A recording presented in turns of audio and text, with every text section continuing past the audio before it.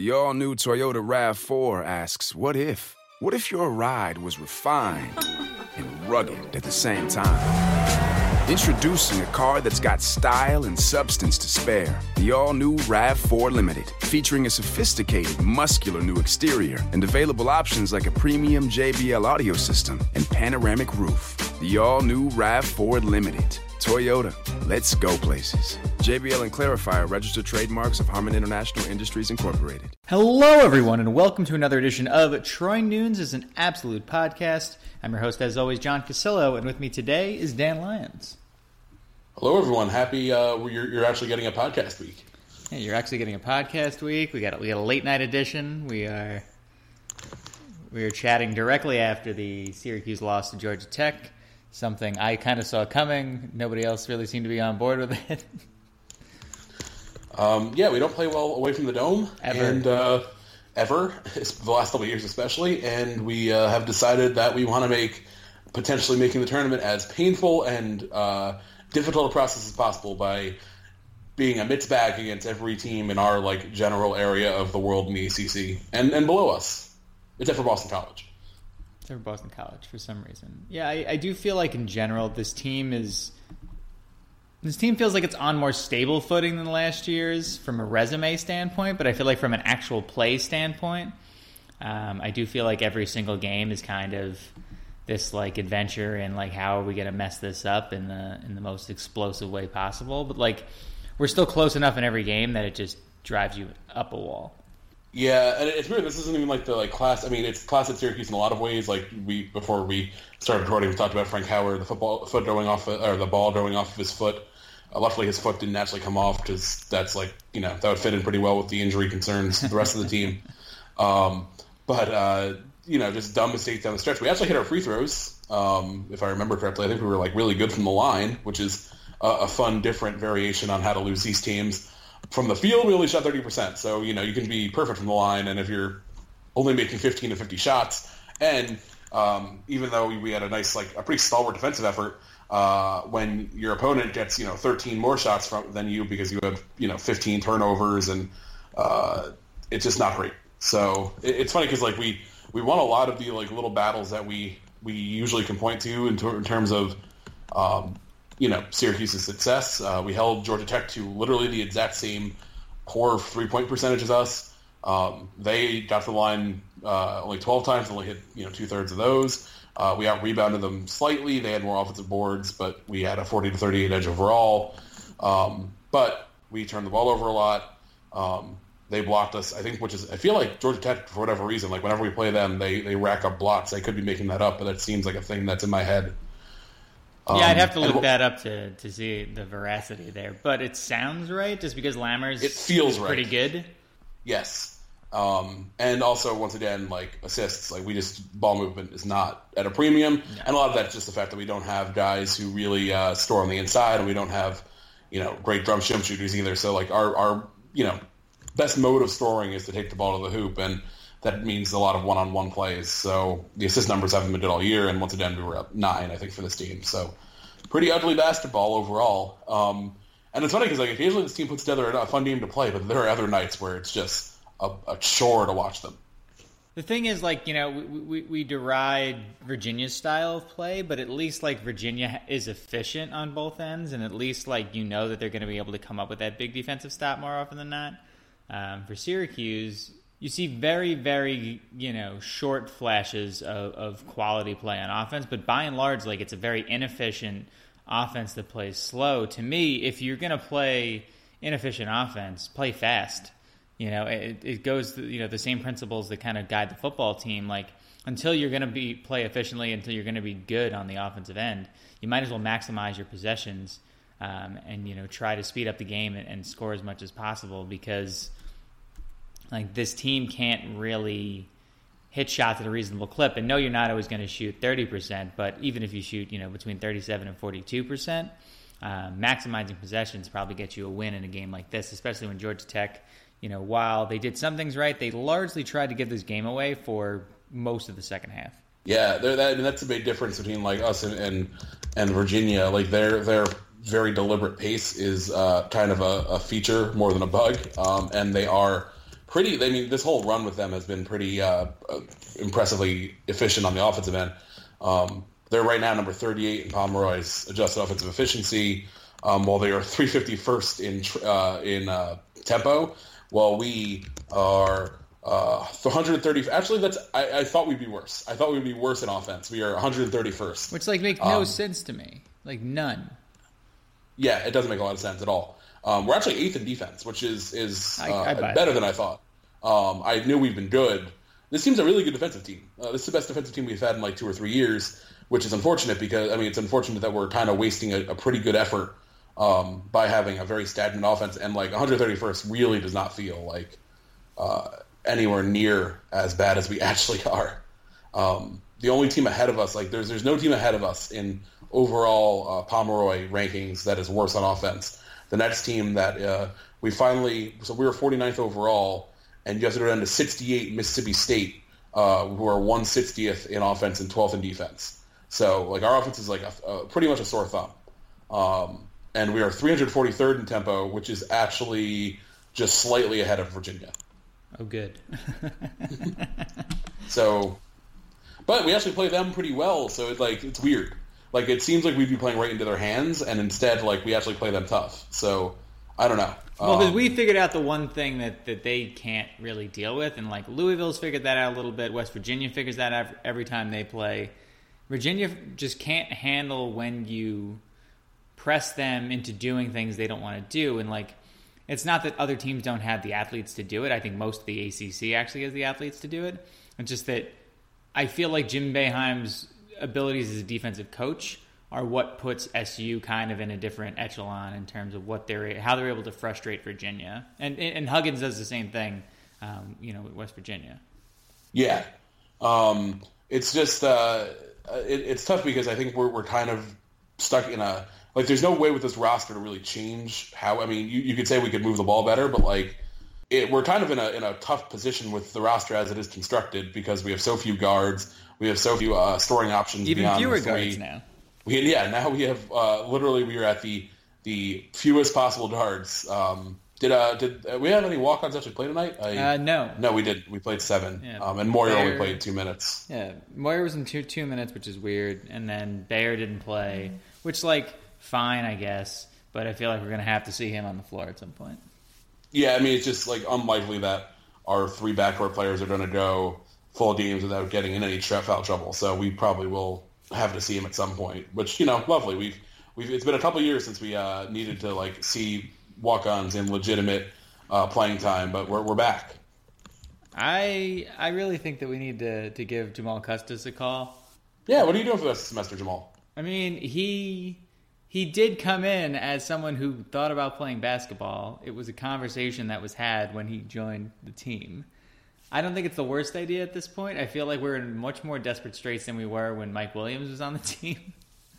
For that brief stretch. Actually, that might have been even before you were there. Yeah, that was, I think, the year before you got there when Mike Williams was briefly on the team and scored 10 points.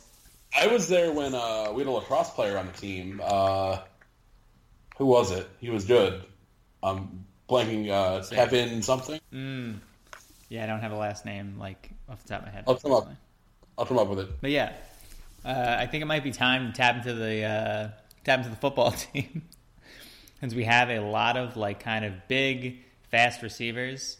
Might not be the worst idea to plug one of them in, just as a stopgap measure. You might not even have to play. Just think it would be ideal to have at least a little more depth. It's not that the walk-ons are bad. It's that I'd rather not use them if we can avoid it, because if we're dipping into the walk-on pool with the schedule we have left, right now I'd only feel comfortable. I wouldn't feel comfortable claiming any of these as sure wins. I'd feel comfortable giving us wins against Boston College and Wake. But we arguably have to go 5-4 in this late stretch if we have any chance of making the tournament. And of those 5 wins we'd probably need, I'd say 1 or 2 probably need to be on the road. And that road slate, for those who don't have it in front of them like I do, Louisville, Miami, Duke, Boston College. All those are difficult. Duke's obviously the toughest one. I think Miami's feasible, if only because of their own injuries. But yeah, this is a perilous stretch as we kind of look at what should be another bubble-filled February and March now. Yeah, I'm actually like, this game aside, this game was frustrating. I'm like not too overly freaking out about the upcoming stretch. UVA, like I feel like we've had these big home wins the last couple of years, even when we haven't been good. Right. We've notched like a big signature home win, and we were so close to beating UVA in Charlottesville, despite the fact that they're very good. They're number 2 in the country, and honestly, I think they should be getting more love at number 1. It wouldn't totally shock me if we beat them at the Dome. Obviously, we've played them tough for like 3 years now. Louisville, I'm interested to see how that game plays out. Considering Pitino's no longer there, they have a new coach, and coaching against the zone to the level that Pitino always did is way easier said than done. So I'm interested to see how Padgett handles that in his first matchup with Boeheim. And that team is just not great. They're kind of a mess. They're talented, and they're definitely probably in a better. I mean, they're in a better spot than us, but they're kind of all over the place. We need to beat Wake. We should probably beat NC State at home. Like you said, Miami is vulnerable. Obviously, that's tough. It's a nooner on the road, which is tough. But they've had their own injury issues.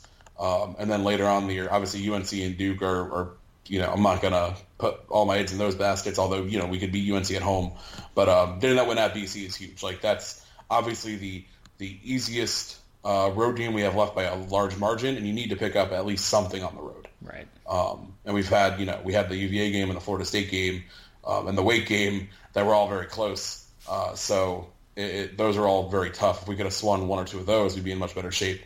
It also hurts, it's weird to say, it hurts that Buffalo lost last night to Kent State.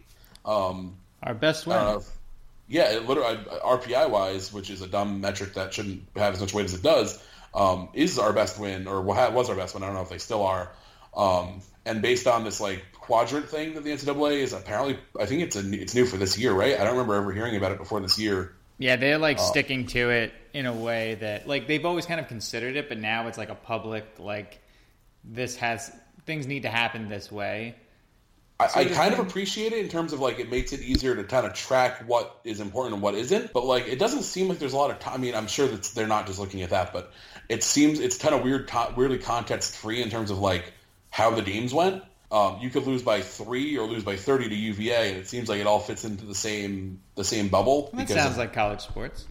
Yeah, that's true. And I don't know that margin of victory is everything, but I think there's a difference between a team that really held its own against a bunch of ranked opponents and couldn't quite pull one out versus a team that picked off one and then got blown out by 4 others. So, right. I don't think it's going to be everything, but if it is a huge factor that is now public, Buffalo probably falling out of that quadrant 1 win, quote unquote, which is weird because I don't think Buffalo's our best win necessarily. I think Maryland's probably a better team. I think probably the other win. Yeah. Vatech's definitely a better team.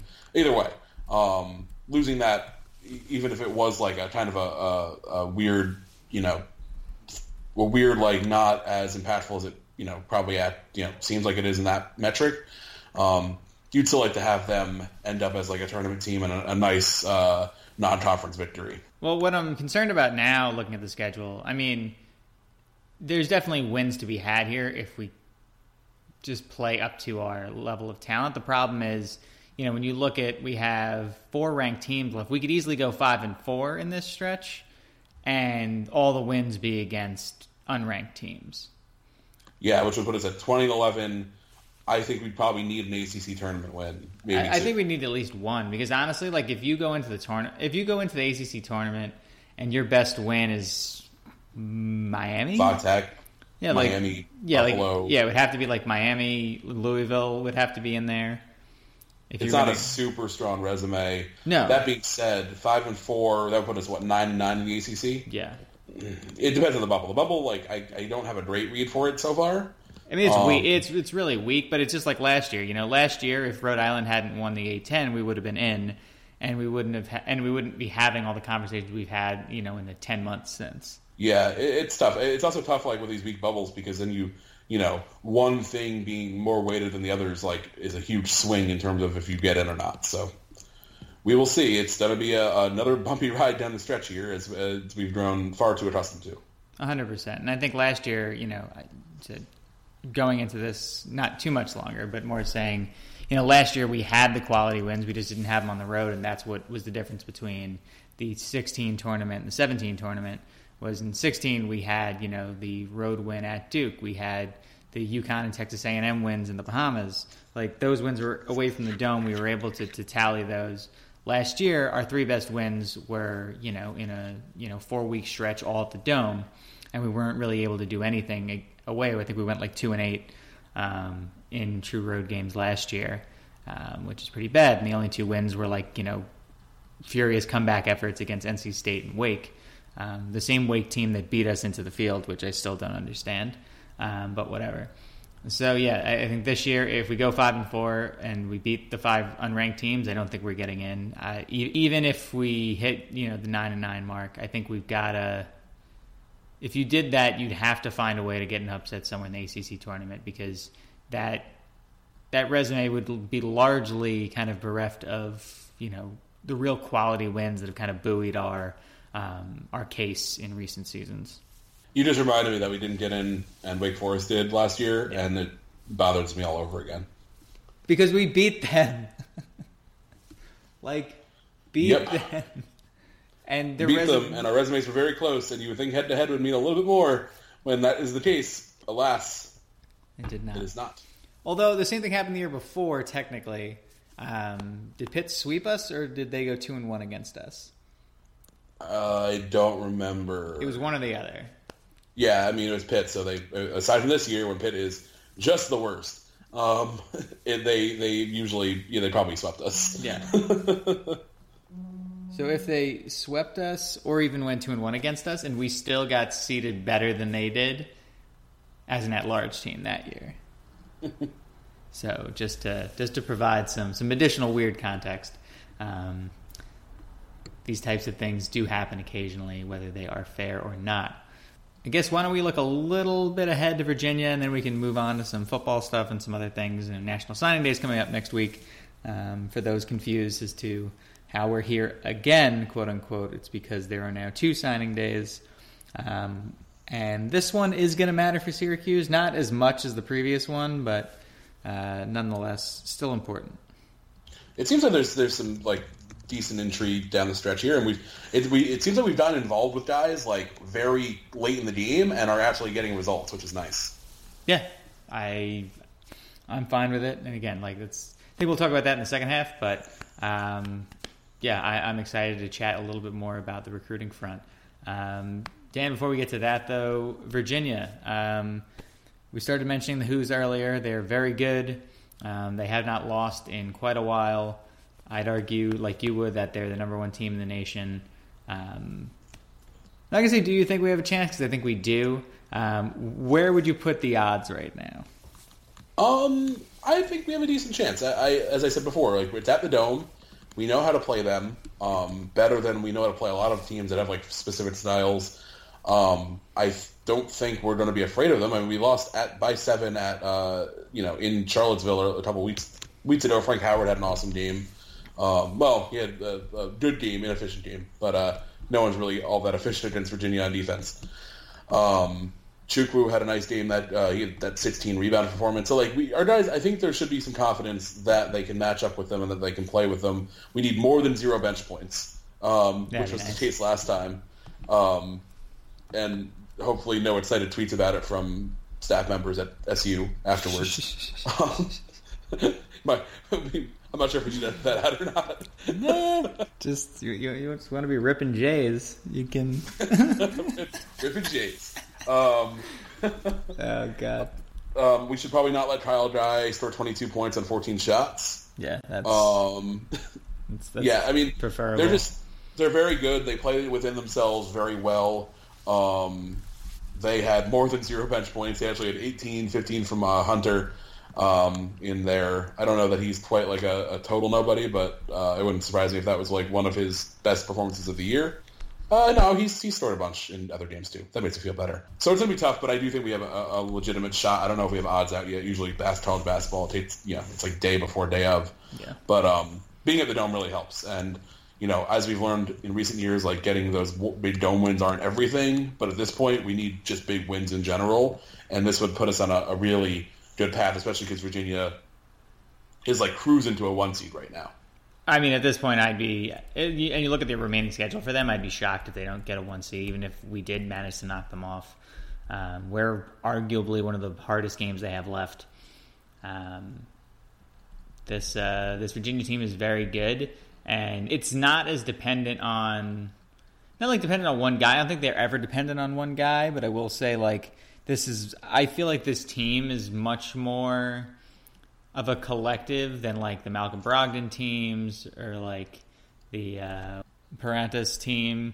Like, I do feel like this group is much more of a collective, and like Kyle Guy is obviously very good, but he's not the end all be all, and there's so many guys on this team that can really aggravate you on both ends of the floor. So I think this Virginia team is going to be quite the opponent, not really an easy out by any means, not that we expected them to be, but you look ahead at the schedule for them, like they could easily put together one of the better regular seasons in recent memory, for a power conference team, where they're probably ending the regular season somewhere in the 29-30 win range. Yeah, I mean, they're already 21-1, and it's not like they haven't played anyone. Like, I was just going through their ACC games. Like, they're undefeated in the ACC. They've only had 3 games within single digits, which was their first ACC game. They beat BC by 1, which is a bizarre result considering everything else. And they beat us by 7 at home. BC was at home too. And then at Duke, they had their first win at Cameron in a long time. They won by 2. Everything else, and they played some good teams. They beat the hell out of Virginia Tech. They beat UNC by 12. They beat Clemson, who's very good 25. This year, by almost 30 points. They just beat Louisville by 10. How is Clemson this good, by the way? I don't know. It doesn't make a lot of sense. Like, they don't Blossom game left, and I was like, oh, okay, so Clemson's going to suck. Yeah, that's what it seemed like. I mean, I think they were picked They were picked in the bottom quarter of the conference, I think, right? 100%. I mean, this was not the best way to open up. Like, how is Clemson good? And I opened up their box score against Virginia when they scored 36 points. Yeah. So that wasn't the answer. So, how was Clemson bad that one time? They're good because they have 5 guys scoring double digits. Talking about a collective, they just have a really nice, balanced roster overall. I think that's just, there's not one guy that jumps off the page at you. None of these guys are super household names. Right. But they've just accrued a lot of impressive talent, and then they lost out on Zion Williamson, which is hilarious. I mean, I'm not thrilled he's going to Duke, though. Fair. I'm just kind of tired of the top players all going to Duke at this point. When that happened, I was so much has happened since we last did this. I think we've both gone on long vacations. Yeah. I think I tried to weigh whether I would rather just have him go to Duke and bet on and just let them take up all that talent and just write those games off as washes, or bet that they won't figure it out, because that has happened with Duke a couple times in these last couple of years. Or if I would have rather had him on Clemson and made Clemson legitimately good, but Duke not quite as good, and then having to deal with him, and then have to deal with Duke just being talented no matter what anyway, because they already have the other 3 guys. I don't know. I'd rather just take the L. You'd rather just take him what? I'd just rather just take the L against Duke. And but the problem is now Clemson. Are these guys? Are they seniors? I don't know anything about this Clemson team except I've watched them multiple times, and they're legitimately good. They play really hard. They close out games, except for this Virginia game, which was a disaster. But UVA is really good. A couple of nice wins. They got the Miami at full strength. You got UNC that they pulled off the other day. They beat Florida earlier in the year. I mean, all right, they're super veteran, which explains a lot. Right. Of their top 5 guys, 3 are juniors, 2 are seniors. Oh, well. So, yeah, that's what happens. Yeah, I just kind of want Clemson to lose in everything. So. I'm fine with that, yeah. Yeah, I'm fine with them not having nice things. They'll be fine. They also don't need to be good at basketball. Come on. Yeah, you haven't. Yeah, you definitely have enough of late. Just greedy. But yeah, I think Clemson to end the season sounded pretty awesome at the beginning, and now I'm not so sure. That said, Clemson sticks around the top 15-20. Syracuse get a win against them. That one's at the Dome to end it. So, yeah, maybe if Syracuse can... if they can't get any of those kind of upsets, whether it's against Duke or Virginia or whatever, or North Carolina, maybe they're able to beat Clemson at the Dome once again for the second time in, 6-7 months. Yeah. It did seem like it would have set itself up nicely for us because, again, we thought Clemson was going to be bad, and BC was right before them. And, who knows? We have Clemson at the Dome, which at least, so that helps. Because apparently that's a somewhat weirdly hard place to play this year. Yeah, I'm so sick and tired of talking about Clemson basketball. I just don't want to. All right, why don't we do a little halftime, then we can kind of pivot to the sport we usually talk about a little bit more. Sounds good. So, as Dan mentioned, we've both been on vacation recently. Dan was down in Austin at one point, and then I was in Italy for almost 2 weeks, which is very relaxing, and I feel much more recharged now. It's definitely a needed break from everything Syracuse, and apparently I picked the right games to miss in BC and Pitt. However, now that I'm back, Syracuse is losing, so if anyone wants to fund me to go back to Europe, feel free. We'll definitely purchase you a ticket. I know. Run the blog from Italy. I saw that James was looking up tickets to send my ass back during the game. Looked like 800 was the best you were going to do for a one-way to Rome before the Virginia game. We should have planned this out better. We should have. We should have bought a while ago just to see in case it would have gone bad after, and maybe got it early enough where we could get it out in a refund. I mean, I won't argue with it at this point. If SU loses a couple in a row, we might have to make some travel plans. Anyway, Dan, what have you been drinking these last couple of weeks? I have a decent amount. So I'm going to try to limit myself here. Unfortunately, when I was in Austin, I could not for the life of me find Jester King anywhere, which is weird because I went to a bunch of beer bars. They don't do a lot of stuff on draft. I found down there. I found their bottles. We went to liquor stores. I couldn't find them, and then on Monday when we were just kind of hitting all the random stuff that we hadn't been able to do during the weekend, they were closed. Yeah. So I probably could have planned that out better. But we went to San Antonio one day, so that kind of ate up most of that day, and then we did a bunch of other stuff the other day. So Monday was the day we were just hitting little things, and that was we'll see if we can go to the brewery, and they were closed that day. But I could not. We went to a liquor store at one point to buy other stuff, and I was they'll probably have some here. Nope. None of the beer bars I went to, so it was tough. I didn't get any of that. So that was disappointing. I will have to go back to Austin just for that and other things. We didn't get to do everything we wanted. It's a really cool city. But did have some good stuff. Actually had something from one of your favorite spots. I had the mash and coconut from the brewery. Yeah. Which was really, really good. Love that beer. Yeah, awesome. I know every time I say I've had a nice dark, I preface it by saying it's not usually my thing, but this is delicious. The coconut was really well used. I know coconut's kind of a controversial flavor for some people. I love coconut, and you definitely got that, but it wasn't over the top. The mash flavor also made an interesting balance of the flavors. Really liked that. So that was good. Obviously not a Texas beer, but still quite good. I had a Spirit Animal from Blue Owl, which I think is a local brewery down there. This is now a couple weeks ago, so I'm trying to remember some stuff. They are. That's an awesome micro. That was, I believe, a sour. Yes, it was a sour that was really good. Also, it's kind of interesting. There was a dry hopped sour, which made for a pretty interesting flavor profile. I had a pecan porter, 512 pecan porter from 512 Brewing, which I think is also a local down there. Yep. Which was good. Another one, a darker one, but some interesting flavors, which I found a lot of. I had a Stash IPA from Independence Brewing, another local, I believe. Yep. Which was very solid. Not anything crazy, but just a really rock solid IPA. Santo by St. Arnold's.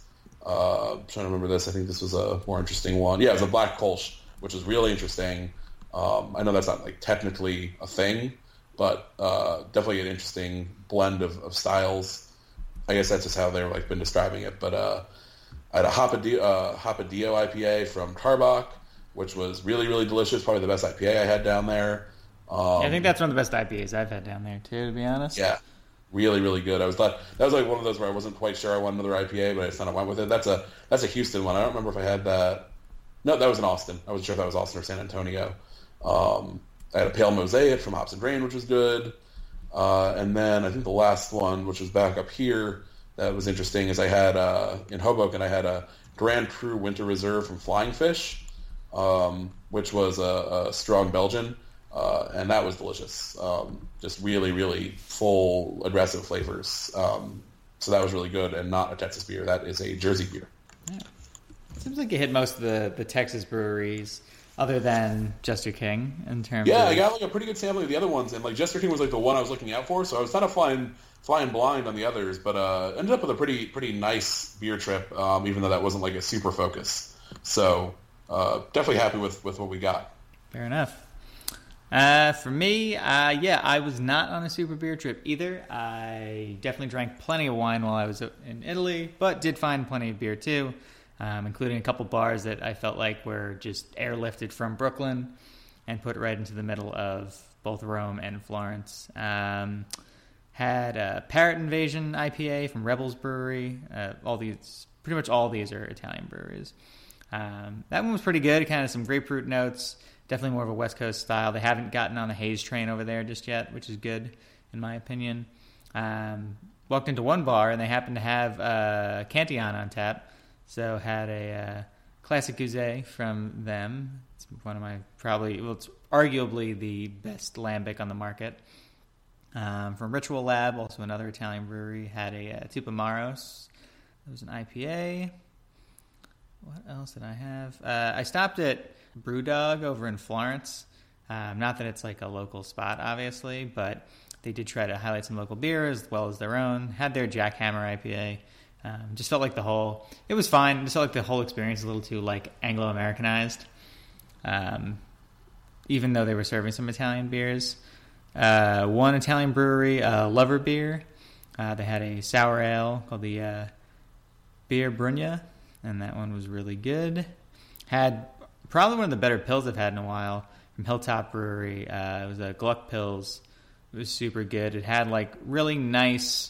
It was nice and light, but then also had like some really nice flavor and hoppy notes, despite being pretty light. Stopped in over at one brewery there. It's Archaea Brewery.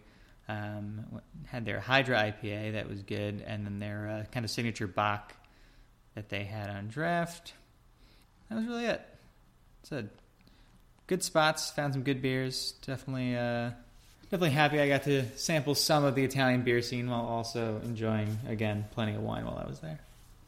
Yeah, I mean, we talked about it before you went. Like, definitely not what you would expect to look out for in Italy, but it's always cool to try some beers you probably almost definitely won't find here, since most of the imports we get are from, Belgium or Germany or somewhere that's more beer-centric. Yeah, and most of those, too, you're going to end up with, like, ones that are related to, like, the larger conglomerates. Yeah, which is less exciting. Yeah. But, yeah, fun scene. Definitely recommend it. A lot of cool bars. Anyone that goes to Italy, I have some great beer and wine picks for you if you're looking to do things. So, yeah. Looking at football now, pivoting back to Syracuse sports, which is, I guess, one of the topics that we talk about on this show. I guess we can talk about the coaching thing first. That was kind of a surprise, although shouldn't have been, I guess, because we're getting pretty close to signing day. Syracuse hired its quarterback coach. I know Dan and I had been talking about who that might be. We threw around a couple names of, former spread quarterbacks, guys like that, in Mike Leach systems, Art Briles systems. Ends up it was none of those guys. It was Kirk Martin, who is the 10-year head coach of Manville. Manville. Manville High School. I kept writing Marvel for some reason. Marvel High School. We hired Iron Man. Interesting assortment of players. But yeah, he assembled an 108 and 25 record while he was down there. Played for 2 national titles. Team went 14-1 this year. kind of established a pretty nice recruiting base for TCU, A&M, Texas Tech, a lot of the other schools. They're about probably like 25, 30 minutes south of like downtown Houston. They have a bunch of kids going to A&M. Hotbed down there for sure. And I know like the one hang up that some people have, and I can't blame them for it, is the nepotism part of it. For those who didn't see in the article and kind of in some of the Twitter chatter, Martin is the father of Dino Babers' son-in-law. So obviously like that's a little bit of a connection. But if you look at his credentials, you look at the fact that, you know, A&M fans, when it was first announced that Martin was leaving, and then we found out the next day that he was headed to Syracuse, a bunch of them thought he might have been headed to UT. He was mentioned kind of as a potential rising coach around Texas to join one of the programs down there in the Big 12. So like, I think he saw Arizona fans also thought he might be going there. So yeah. He wasn't like an unknown commodity by any means. Yeah, so like he has the creds. And then, you know, as we kind of talked about on the site and talked about on Twitter and in the comments, like the big advantage here is that like you look at the fact that we jumped into Texas this year. We got Chance Amy. We got Trey Allison. It's obvious that while we can get fast guys from Michigan, fast guys from New York and D.C. and even Florida, like a lot of those guys haven't played in this sort of system. If you're going to go down to Texas, you're going to find guys who you can quickly plug into this system and they know it, and you can get rid of that kind of, you know, 1 to 2 year ramp that a lot of Syracuse's players have had to deal with, you know, since Dino Babers arrived. And that's not Babers' fault necessarily. It's just kind of how it goes. If you're not at a Texas school or an Oklahoma school, it's like there's not necessarily the same guarantees that you're going to have those level of athletes and the guys playing in that sort of system. So I commend him for kind of trying not to skip a few steps, but to make the next few steps easier on him, and then also make it easier for Syracuse to be able to recruit, you know, more players from spread offenses and air raids, and more guys from Texas, because obviously now with Martin, a guy who knows the landscape down there, knows the top schools, is from one of the top schools, and now has a pretty solid pipeline into that area. And like Houston's obviously a huge hotbed. This definitely kind of escalates where we can go, I think, in terms of, you know, how far this offense can take us. Yeah, it's a very interesting hire. It's interesting because, especially because I think we've talked at length about like the Texas thing, which we didn't know that the school was totally committing to. Like you couldn't really tell if like we saw a spot with Chance Amy and Trey Allison. Trey Allison. And you know they were both in the same area, so it was like you know recruit them both at the same time. But it was hard to tell like whether those were two one-offs. We've gotten like a Texas kid in a couple different classes before, and it was just like it was always like a weird spot where it's like, oh, there was mutual interest here for whatever reason. The fact that Babers' system is a very comfortable fit for Texas players because, like you said, like that whole state is so dedicated to the spread at this point, and especially when you consider a Houston area coach and school. Obviously, the nearest big Power 5 program to there is A&M, which is now kind of gone away from things. We'll be able to see what Jimbo Fisher's program looks like first. He's going pro style. He's pro-style coach. He's notable, like a famous pro-style coach. Now, at this point in college football, like there's no true pro-style. Like Stanford's probably the closest, but there's like everyone has spread concepts. Everything's like a kind of a blend at this point. Even in the NFL, like no one's running, you know, smash mouth I formation every play. Like there are spread concepts everywhere. But Baylor is obviously still running like some very like they haven't totally gone away from the Briles stuff because that would have been very jarring. Texas is obviously a spread team. Texas Tech's obviously a spread team. So for A&M to kind of vacate that area as like a true spread program, and for us to go coach one of the best high school coaches from that area, especially in a place like Texas where the high school coach like fraternity is such a big thing down there, you can't really overvalue it. So by taking a guy like this who has connections to everyone else in that area and his own school, which was producing, I think we looked it up yesterday, they had like how many kids going to FBS to Power 5 schools? It was at least like 6 or 7. Yeah, it was like 6, 7, 8, like kids just going to P5 schools alone, like never mind all the kids going to, you know, your like Conference USA schools. I think it was like 12 total going to FBS, which is impressive. So obviously we're not going to go and become the Houston area Power 5 school. We're not going to go beat out A&M for a bunch of these kids. What we can do is if you battle with Houston for some of their top kids, and you battle for SMU's top kids, and you fight with Texas Tech for a kid here and there, and maybe beat out a Texas for a kid because he's their plan B and we're their plan A, or they're our plan A, you know what I mean. That's when you can start to really build depth in that area, because Texas doesn't get – it started to from the SEC for a bit, and that's kind of fallen off the wayside. There was a good article, I forgot where, I wrote about it recently. There was a good article where they talked to some coaches in the area, and the SEC has kind of retreated a little bit. Right when A&M joined, it was a big push there from a lot of schools, and now Texas is starting to reassert itself with Tom Herman there. But I think there's an opening there. Florida gets mined by everybody. And Florida, we're going to go to. That's always going to be, arguably our main spot. And we're always going to take the couple kids in New York. And then Jersey, Pennsylvania, that whole area. This year, actually, it's interesting because Texas is one of the only three states that we have multiple players from, including with Florida and New York. But I think that Texas is still relatively unmined because it's not as compact as Florida. And Florida, the kids are all from, these very specific spots. Well, it's also system specific. And it's system specific. That's the thing. Florida, for us. Florida has plenty of spread teams, plenty of air raid teams, but it has a ton of pro style teams. There are just there's a lot more variance, and those guys are probably. It's not that they're better athletes than the players in Texas, but you're probably going to have a larger collection of just pure athletes there. Yep. And guys Texas, you're getting plug and play. Yeah, you're getting plug and play football players. Concepts.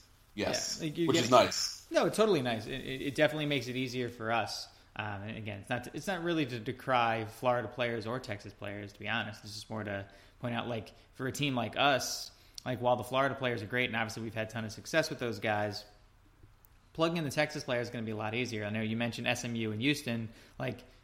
This year we flipped, even without Martin on staff, we flipped a kid from Houston and a kid from SMU, right. in the final week before the early signing period. So I would definitely assume that going forward, and I know a bunch of recruiting experts said, before Martin was going to Syracuse, they said, wherever Martin goes, he's probably going to be able to bring, whether it's this year or in the coming years, bring some kids with him. I mean, I'm cool with it, and I'm especially cool with it if we're going to bring kids from, again, his former school that was producing, at a pretty solid clip in terms of P5 kids and just FBS kids in general. I mean, there aren't that many schools countrywide that are going to be able to give you 10 to 12, FBS players in a given year. The question is, how will he be with the quarterbacks, which is obviously a huge thing for us. I think it helps that, we have Babers in place, so Babers is going to be doing a lot of the coaching himself. But, his son is a quarterback. I think he's going to, North Texas? Yeah, and he threw for 3,300 yards and 39 touchdowns last year. And he's also going to play for an air raid system under, who's the North Texas coach now? Is it, it's one of the former TCU offensive coordinators. Seth Luttrell. Seth Luttrell, who I think was the co-OC with Sonny Cumbie. That sounds right. No, never mind. He was not. He was at UNC as assistant head coach. Who am I thinking of? Well, let me look up at the random TCU coaching staff from 2015. Was it Josh Fuente? Was it Josh Fuente was already gone? Yeah. At that point. This is. I feel dumb, and then I realize, this is pretty on brand for this podcast. This is exactly what this podcast does. Doug Meacham. Doug Meacham and Sonny Cumbie. Doug Meacham is now that giant pay bump to be the OC at Kansas, and is not going to be there much longer because that whole staff's going to get fired after next year. Oh yeah, it's not really his fault. And then Sonny Cumbie is still at TCU. He's now I think he's the only OC now. Anyway, Seth Luttrell, who was at UNC, has done a very nice job there. But again, they're another air raid. I mean, they're very much a Texas-style school. So the fact that his son's a quarterback, the fact that that school produces quarterbacks in general, and produces a ton of talent, I think you can reasonably assume that he will be at least a pretty good quarterback coach. And the recruiting aspect is huge. And the fact that we have Babers overseeing the offense makes me a little less worried than if we were handing over some huge part of the defense or the offensive line to a guy who didn't really have experience there. As silly as that sounds, because quarterback's the most important position, I think there's more focus there, And obviously Babers knows what he wants out of that position as well. Yeah, I mean, I think, you hit it on the head there. Like, Babers can supervise kind of where that all goes, and then I do feel like bringing him in is going to be able to help these guys along. I think while we were happy about Chance Amy, obviously we were wondering how he was going to fit in with, being a dual threat, and Babers not really being like a huge dual threat proponent. Obviously, Tommy DeVito is much closer to a pro style passer. He's obviously got a big arm, and he's someone who, just a little bit of coaching, a little bit of coaxing from Martin, that should really do him a whole lot of good. That's not to say that Sean Lewis was a bad quarterback coach by any means, but I think that having Martin in there could end up bringing some better results for us in terms of DeVito's development. Because obviously, again, like, DeVito's a big arm. We liked what he was able to do in high school, but what he was doing in high school for a New Jersey program that wasn't necessarily running, 85, 90 plays a game, there has to be a little bit of a ramp up from that to what he needs to do in this system. And I think having a coach, kind of that well-versed in developing much younger talent and turning them into, potential D1 players, I think that's gonna do DeVito a whole world of good.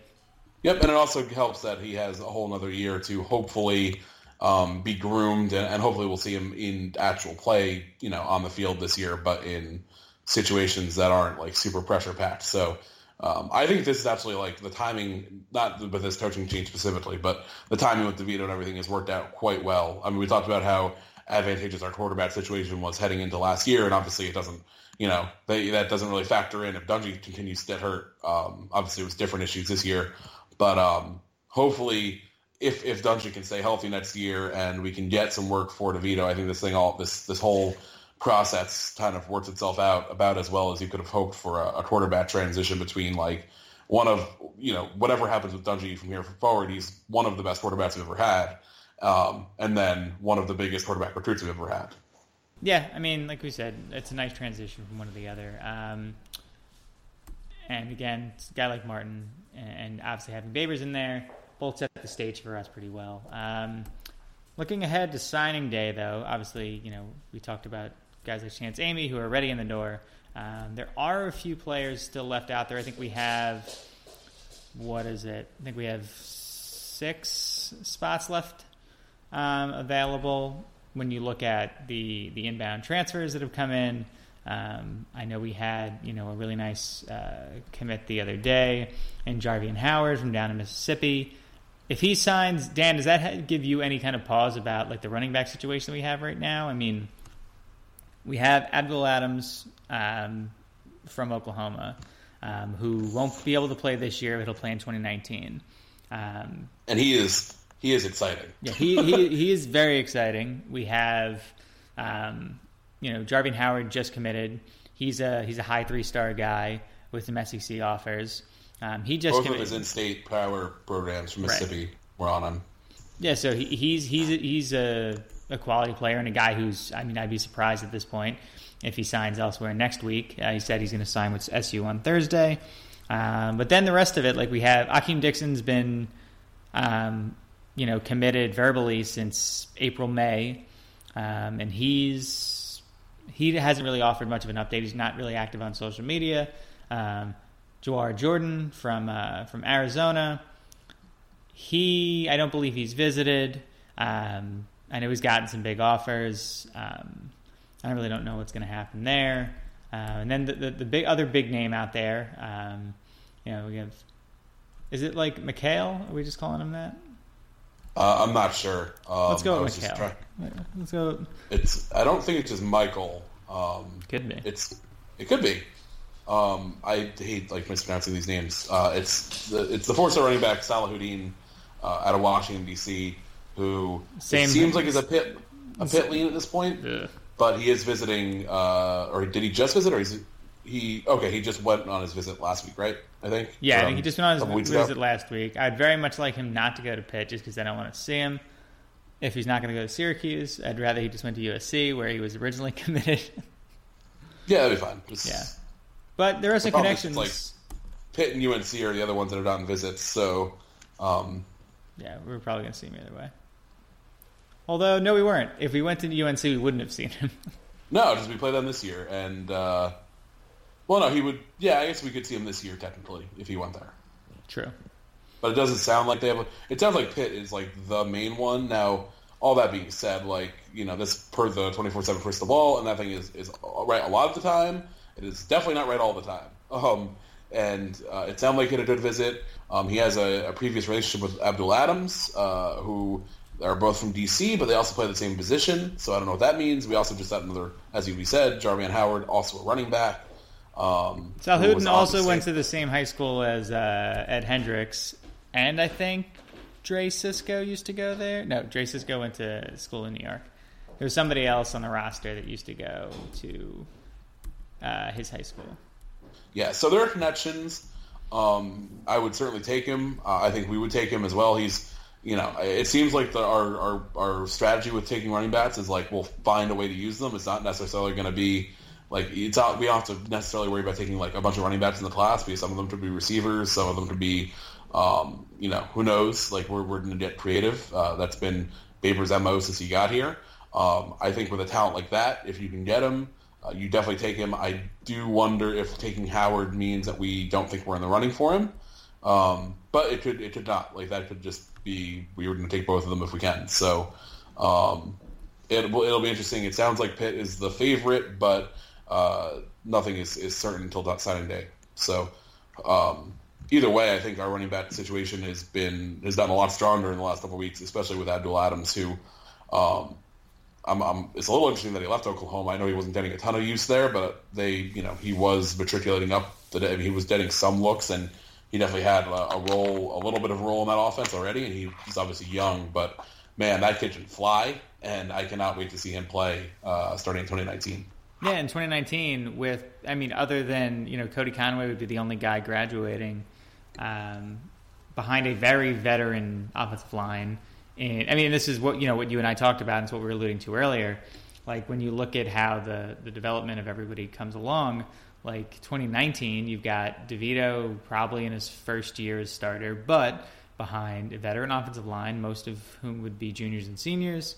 You'd have a lot of wide receivers who spent all of 2018 kind of getting acclimated with a senior quarterback at the time in Dungy. You got running backs, between Adams and Strickland would be gone, but Mo Neal, no matter where he would play, like there's a lot to like about 2019, and even more so now with him and the other Michigan State transfer kid from who's a former 4-star at receiver.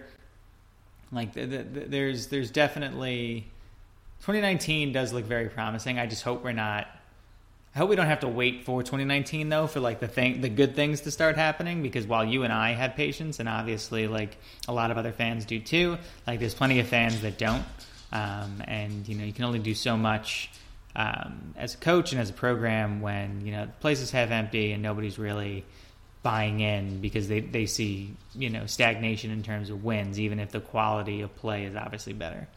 Yeah, it would definitely be a tough spot if we don't make some making a bowl next year should be attainable and is definitely needs to be a very, very strong focus. And then you'll start to win some people back, and then 2019 could be exciting. I do think it all depends on context, and we've seen so many seasons that derail from injuries and just from weird stuff like that. But there are definitely reasons to be excited for years down the line, even though 2018 I think we're all pretty excited for as well, at least on our side here.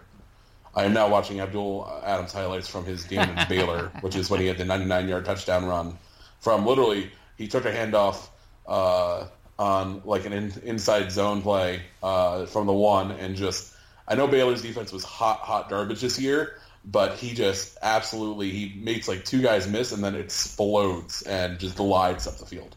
It's beautiful, and hopefully he does that in the Dome in a couple short years. Who knows? Yeah, maybe we promised him 44. I guess we'll find out soon enough. That would be a lot, but whatever works. Yeah, I'm fine with it at this point. One other name I wanted to mention in terms of targets for National Signing Day before we kind of wrap up here. Strong side defensive end, Caleb Okechukwu. Be weird to have a Chukwu and an Okechukwu. in the athletic department, but very Pokemon-esque. Okechukwu is the evolved form. I found him in the Pascal region, and then I brought him over to Syracuse. Anyway, that's some inside baseball, or not baseball, as the case may be. Okechukwu, like I said, strong side defensive end. He's 6'4", 240, from DC, St. John's College.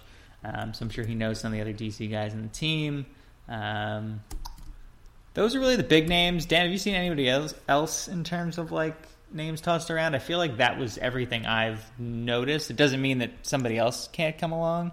I think we have Fitzroy Gardner was here on that same visit, who is a linebacker, defensive end, type player from Armwood down in Florida, which is a school that puts out a lot of players.